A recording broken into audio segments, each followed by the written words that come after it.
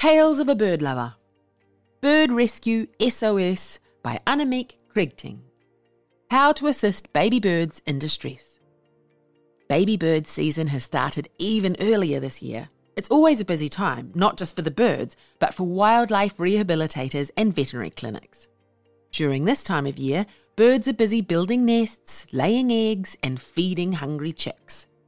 So what if you find a baby bird? When does it need rescuing? Hatchlings and nestlings.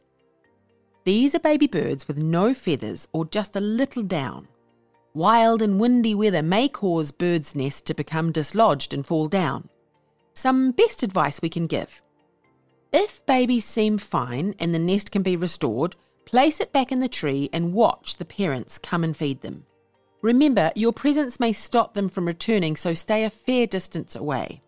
Human scent isn't a problem, as most of these birds don't have a good sense of smell, if any at all. If you can't find a nest and baby birds are on the ground, then they need rescuing. Whilst keeping them warm and safe, you can make a makeshift nest out of a plastic container or basket. Fill the container with some nesting materials like dried grass, leaves, twigs and so on. Make a cup shape from the material so it looks like a nest. Secure it back into the tree, sheltered from the rain and sun. Place the babies in the new nest sitting up, legs tucked underneath. Leave the area and observe the parents come back and start feeding them. Fledglings.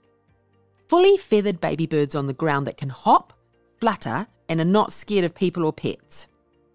Many birds go through a totally normal but nonetheless awkward stage when they fledge.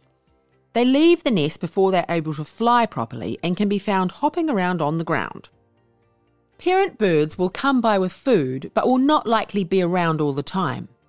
As long as the bird is uninjured and the parents are still around, please do not take these babies. The best place for them is to be with their family. Precocial chicks.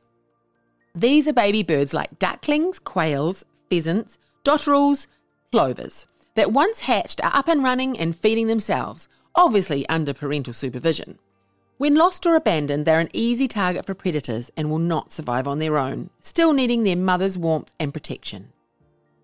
Cats. You can help all birds by keeping cats at home or under supervision. This is a vulnerable time for chicks, as these birds are taking their first steps into the big wide world and can be quite oblivious to danger. If any cat interaction occurs, the bird needs to be taken to a rehabilitator or vet as soon as possible to start antibiotic treatment. Please let them know if the bird you are bringing in has experienced cat interaction, so that we can provide the correct treatment. Contact your nearest veterinary clinic if you have a baby bird that needs care. Caring for a baby bird is time-consuming and needs commitment and knowledge. Remember, a DOC permit is needed to care for native species.